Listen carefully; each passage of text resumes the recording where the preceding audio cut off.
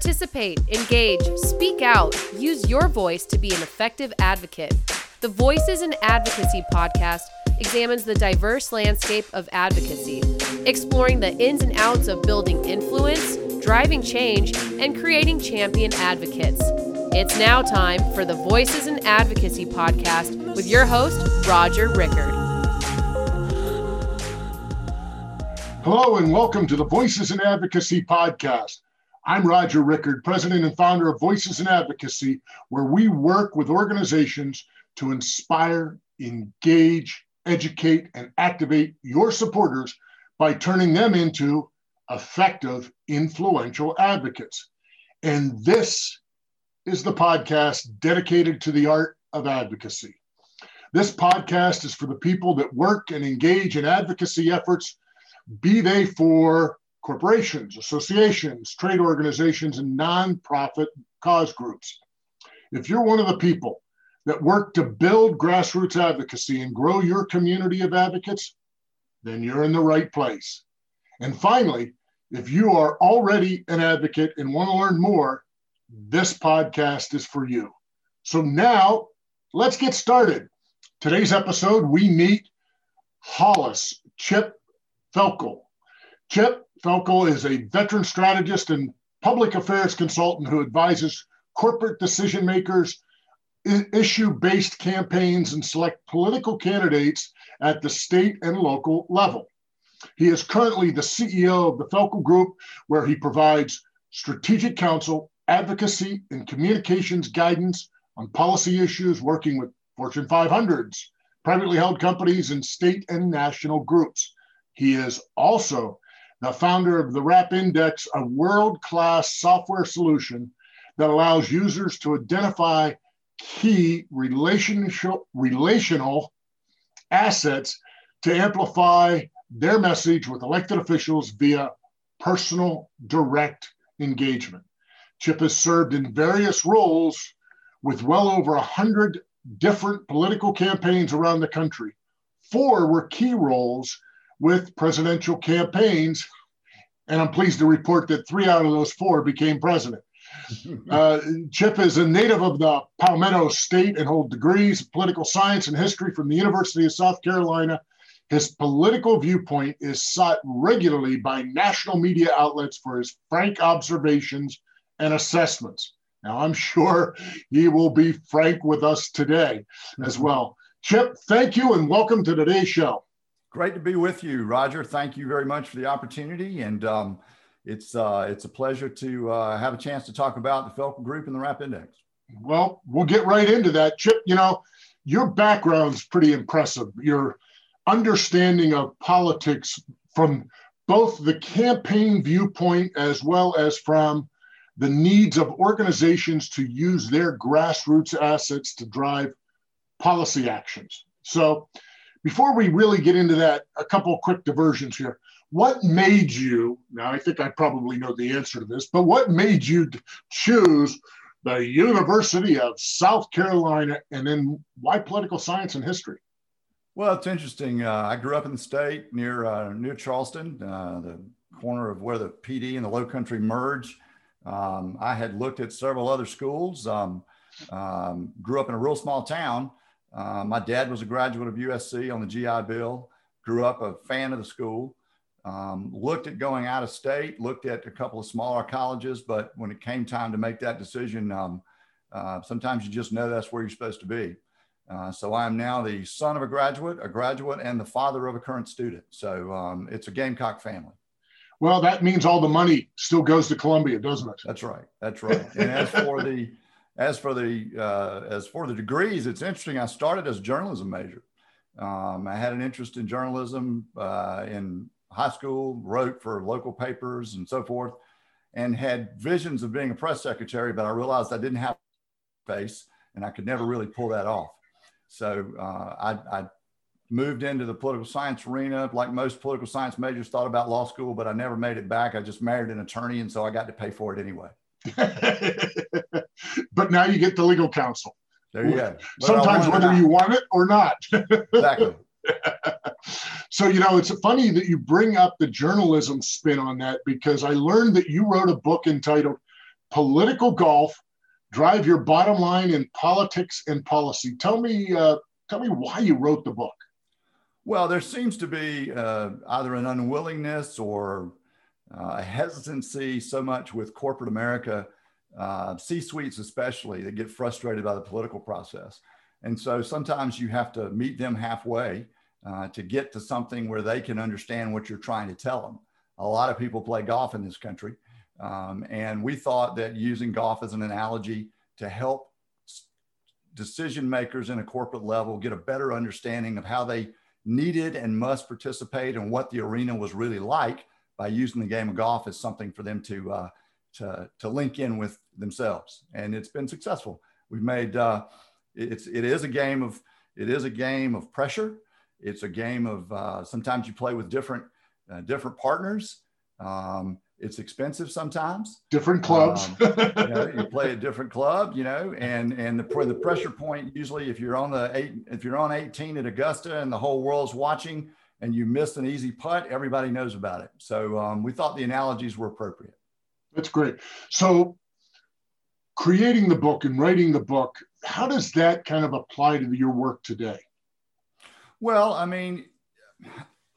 not going to suggest that what I do is rocket science, but it is a science, and it is something that doesn't necessarily come naturally to people in engaging and participating in our process. Now, I would also say that we are woefully inadequate in this country with basic civics and history, and yet government touches every aspect of our lives. Some people would say that's a terrible thing. Some people would say that's a good thing. Either way, if you're in an industry, in an association, if you're in higher ed, you have to deal with government in some form or fashion. And people need to be more comfortable with that. It shouldn't be the boogeyman. It should be where you can get help or assistance or protection or whatever. And you need to feel as a citizen more comfortable engaging with your government. And that translates into how we operate with our clients and how we try to impress upon them the importance of civic engagement, but also the importance of recognizing if you don't explain your story, somebody else will. Yeah. You got to be your own voice there, don't you? Right. Yeah. So now coming up in your professional career, I highlighted that you worked for many political campaigns before beginning your own firms. Has that helped you in having a better understanding of the multitude of issues elected officials deal with on a day-to-day basis? Well, they literally are overwhelmed. And in most states, particularly, they don't have the staff and the resources to sort through, which makes it even more important for organizations to get a grasp on being succinct and using the right messengers in terms of their issues. Everyone knows the lobbyist, whether they're a contract lobbyist or they're an in-house lobbyist. Everybody knows that person is paid to have an opinion. So there's a degree of, I wouldn't say inauthenticity, but when you can replace that with a voice that they respect, has credibility, that is recognized, and frankly, that they know outside of the industry, maybe it's personal relationship, college roommates, whatever, and that's what's tied in with our software, you can be much more impactful. You might get a meeting you weren't going to get. You might get an ear over a fence post that you weren't going to get. You might have an opportunity at a soccer match to have a conversation. Now, that's great, but you've got to make sure that your advocates are engaged and educated to the extent that they can be useful and valuable, but not dangerous. Right, and we're gonna dive into that as we go forward. But before we kind of dip our toe into that, you're absolutely right. Whether it's a soccer match or not, and I know you and I have shared comments about a very well-known former U.S. senator, and my relationship was developed over ice hockey. And we became incredibly close over those years because of ice hockey. And, right. And it's amazing. It's amazing what can happen when you have that personal connection. But before we dive deeper into that, what type of clients does the Felkel Group have, and what kind of work do you provide for them? Well, I think our focus would be best characterized as communications and messaging. Framing issues in a way that the public and those elected officials can better understand on what the impact of those particular issues are.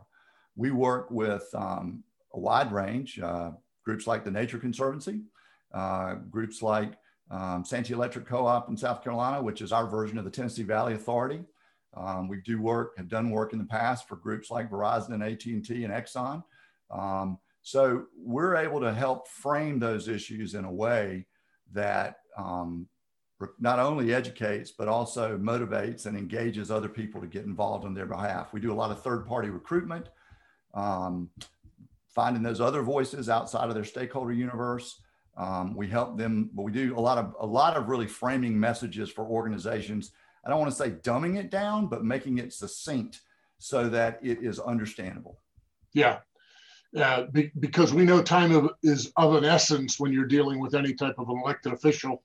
There's only so much time, and you need to make the most of that in the most succinct period that you have. You're absolutely right. So as I kind of alluded to a little bit earlier here, a little bit of full disclosure, Chip and I have worked together with his RAP Index advocacy software solution. With that out in front, Chip, can you explain for the audience what is RAP Index, and maybe even begin with, and for those that are listening to this on a podcast, that's RAP Index. And what does the RAP stand for? Sure. RAP stands for relationships, advocability, and political capital. And the genesis for this was a lot of that work we've already talked about under the Felkel Group, where we have done countless public affairs, multi-state issue advocacy campaigns. And we realized how many of our clients did not have a great grasp on one of the most valuable things that they could leverage, which is those assets or relational assets that their stakeholders have with elected officials.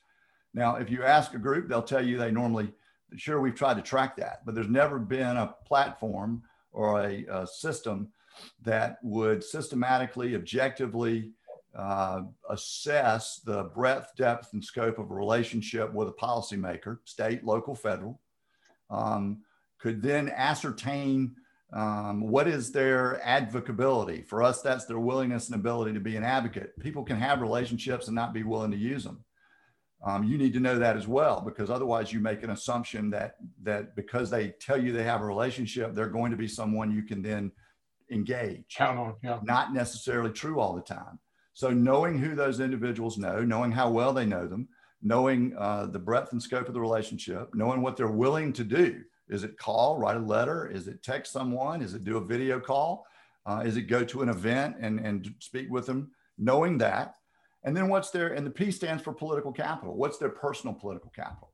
Where are they engaged outside of your organization that might be beneficial to you in terms of your messaging and communications? All of that's scored on a... So how do you score that? How do you even get this information? And are people willing to share that? It's important yes, they are. It is captured through an online survey. The individual stakeholder is sent an online survey from someone in the organization they're likely to respond to. It's messaged in a way that says, look, relationships still matter despite this digital world we live in. It could be very important to us and effective if you'd be willing to share. It's no right or wrong answers. Now, what does that do immediately? It immediately tells you who's willing to participate and who isn't.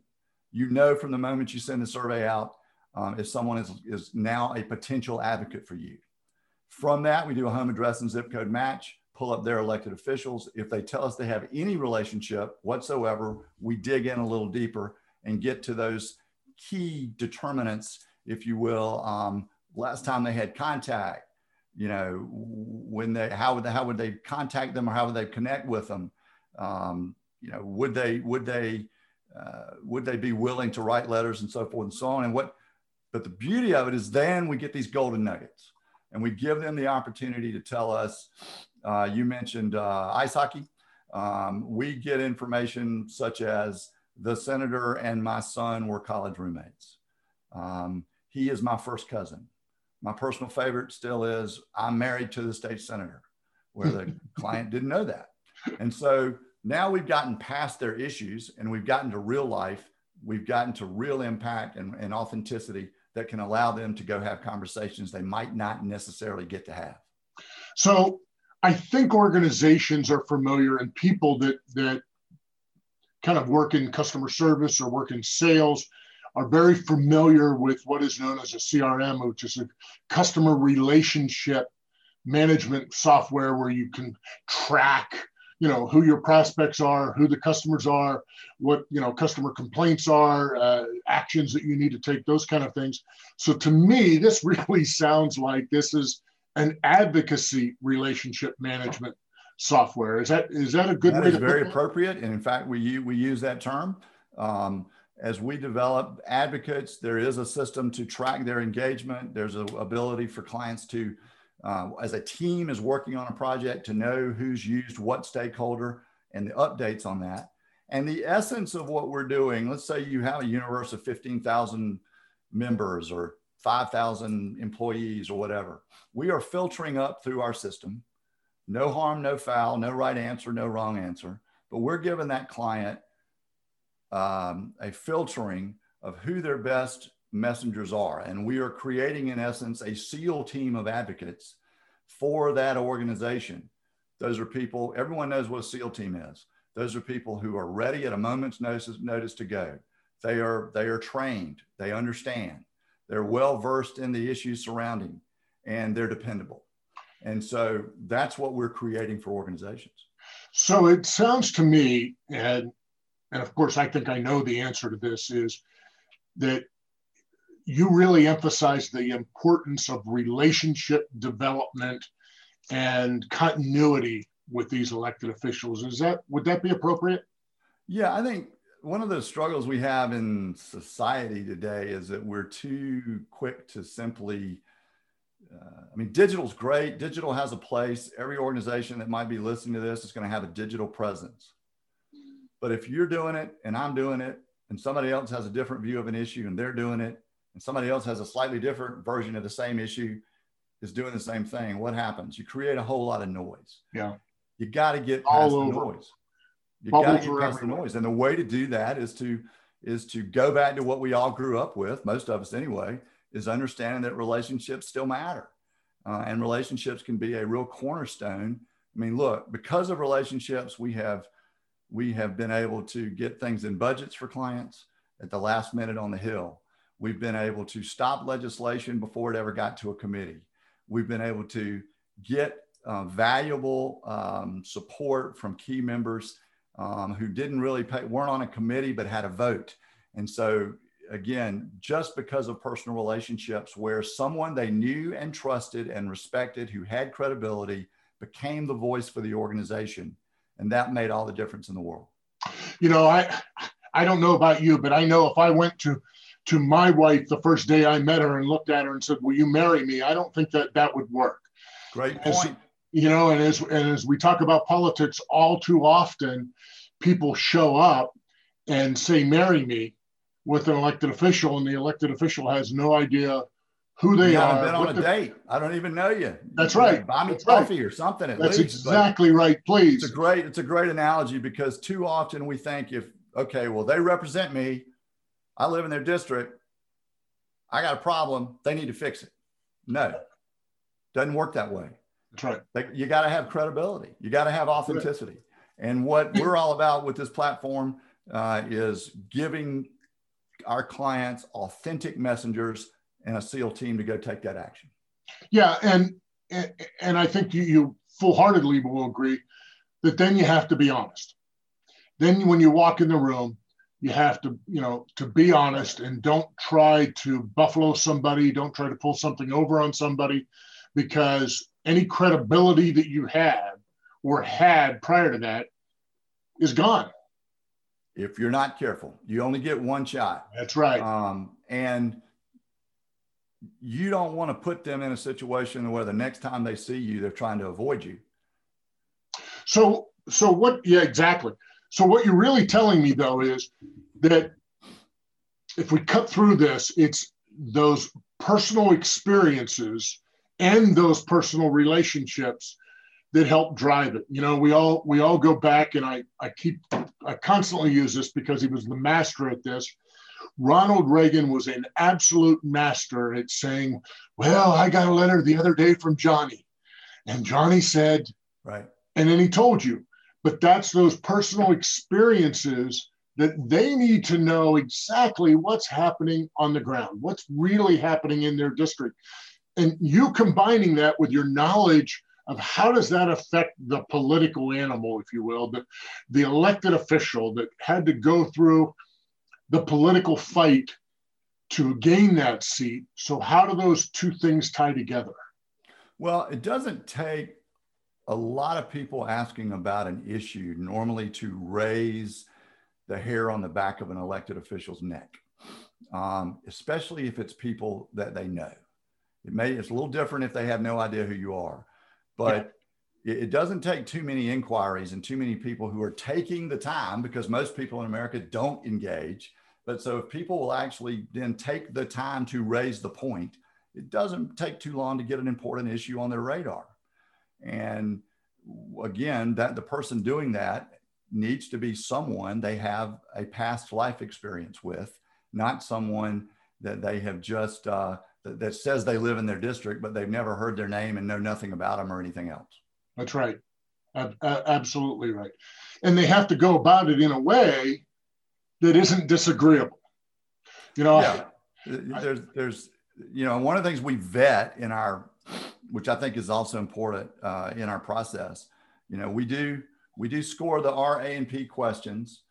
Every respondent gets an average RAP index score, but then we filter that again so that the client has the ability to do a double check to make sure that even though they may be your stakeholder and they may agree with you on their issue, make sure they're not 180 degrees on another issue with that target, so that your meeting doesn't get hijacked to talking about something that has nothing to do with your organization. That's right. So we have this system that has now been used, you know, by names like Walmart and General Motors and Allstate and state associations and Texas A&M, University of South Carolina, a wide range of state associations that allows them to have that confidence that they're putting their best possible foot forward. And as for lobbying groups, some people have asked, you know, well, don't the lobbyists, they probably don't like this. Good lobbyists do, especially lobbyists that are maybe tackling technical issues where you can humanize an issue. It's not up and down, there's some technicalities to it, but if you can humanize it with one of these stakeholders that we've identified, it can make a big difference in how it's received. So does REP really help organizations grow their community of advocates, or does it just simply better identify the depth of those advocates? It does two things. Number one, it gives you a baseline of what you have to work with to start off with. Number two, you have the ability then, as you create more, call it internal enthusiasm about actually engaging, we've found groups that are able to then grow. It gives you the ability to then highlight successes, enthusiasm. People like to be part of the winning team. So more people then want to be more engaged or be a part of it that might not necessarily have been interested in advocacy before. And so it's two-pronged in that approach.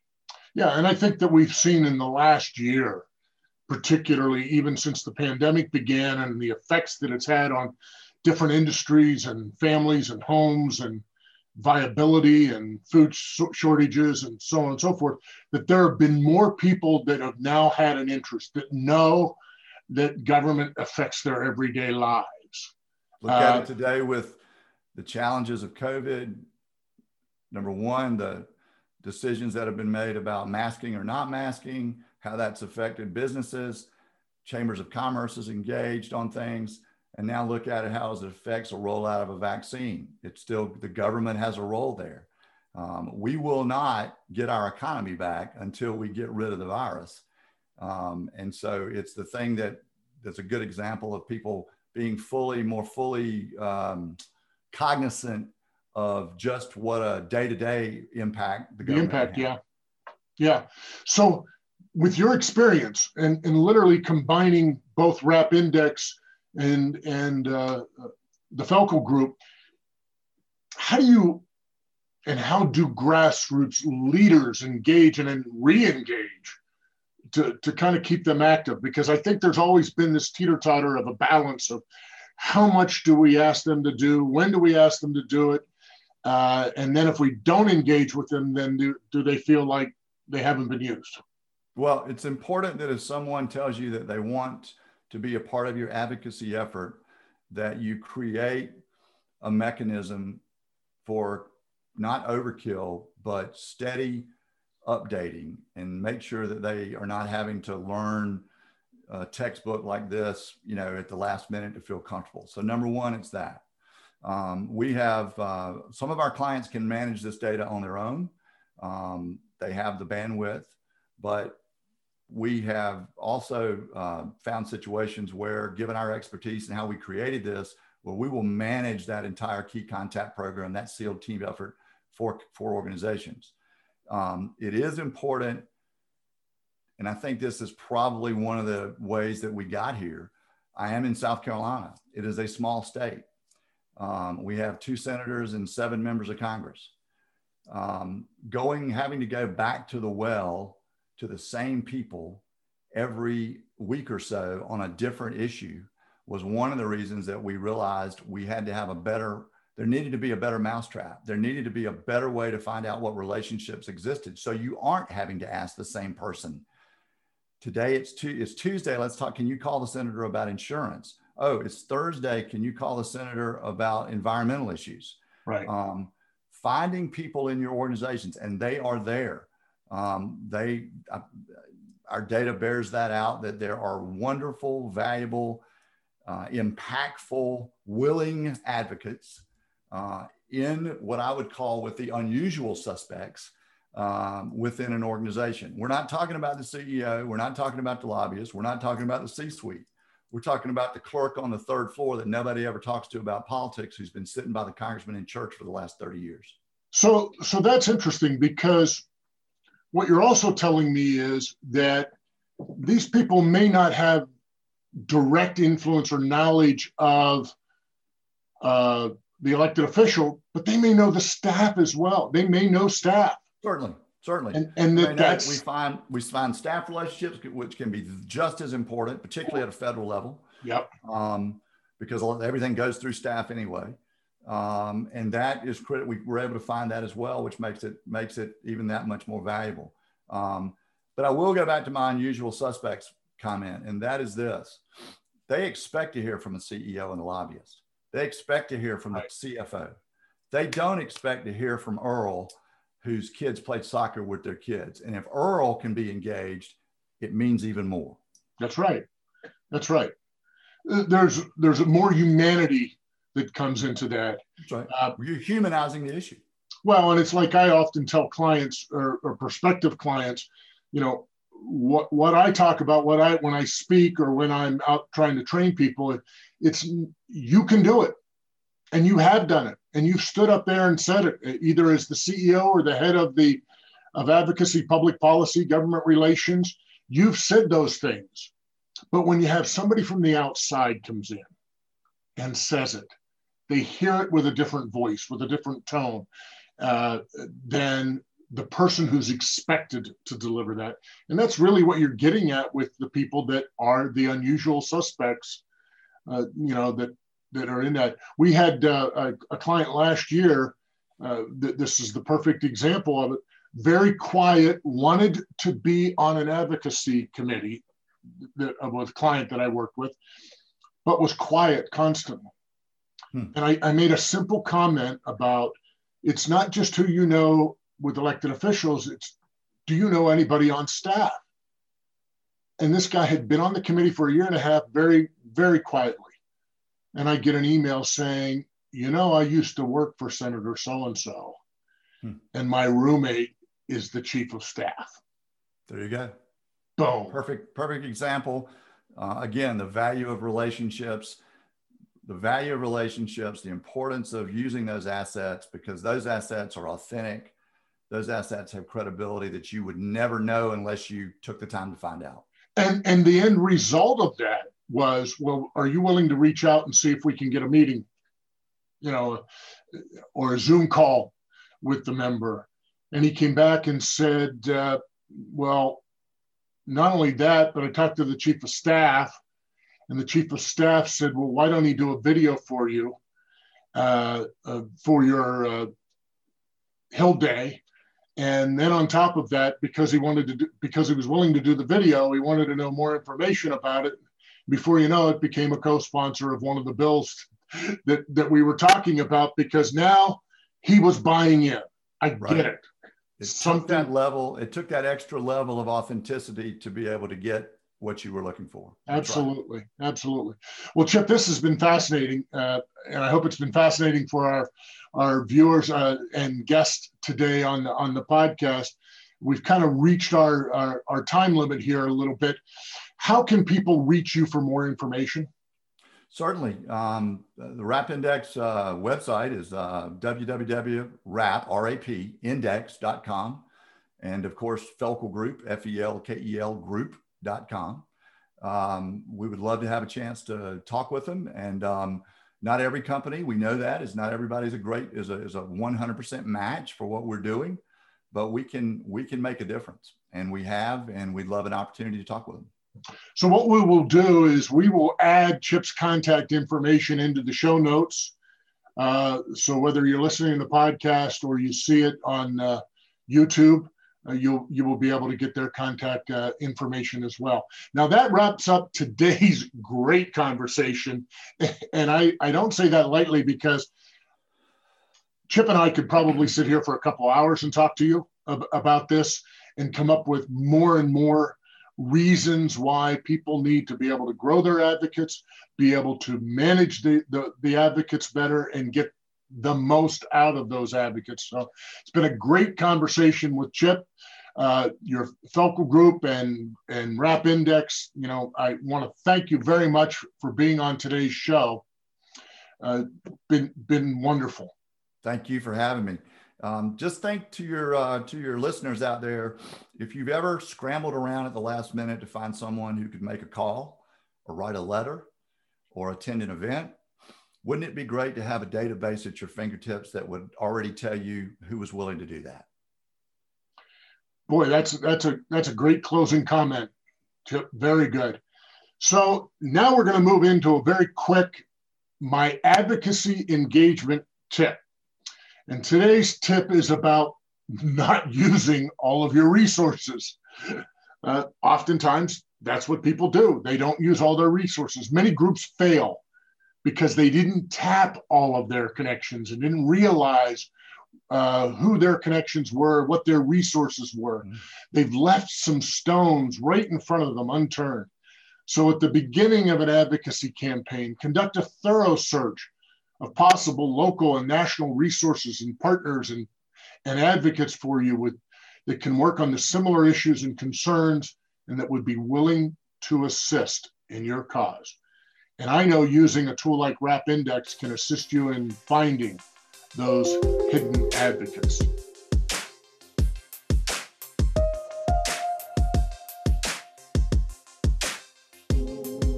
So just a couple of quick notes here at the end of the episode.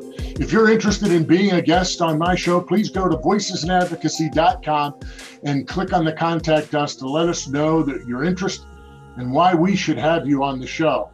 I would love to have you contribute your thoughts, because I am sure you are wiser than I am, and I learn a lot from conducting these interviews. So in upcoming episodes, you will be treated to great interviews from people that know advocacy, whether they're leaders in the world of politics, associations, nonprofit causes. I'm sure you will enjoy these interviews. So if you like today's podcast, head over to where you find your podcasts and subscribe to the Voices in Advocacy podcast today. A big thank you again to Chip for being on the show today. And a reminder that we at Voices in Advocacy work with organizations to inspire, educate, engage, activate your supporters by turning them into influential advocates. Well, that's it for today's episode. You have the power to be an effective, influential advocate. Good day. We hope you enjoyed today's Voices in Advocacy podcast and look forward to you joining us again next week. To learn more about Voices in Advocacy, go to our website, voicesinadvocacy.com.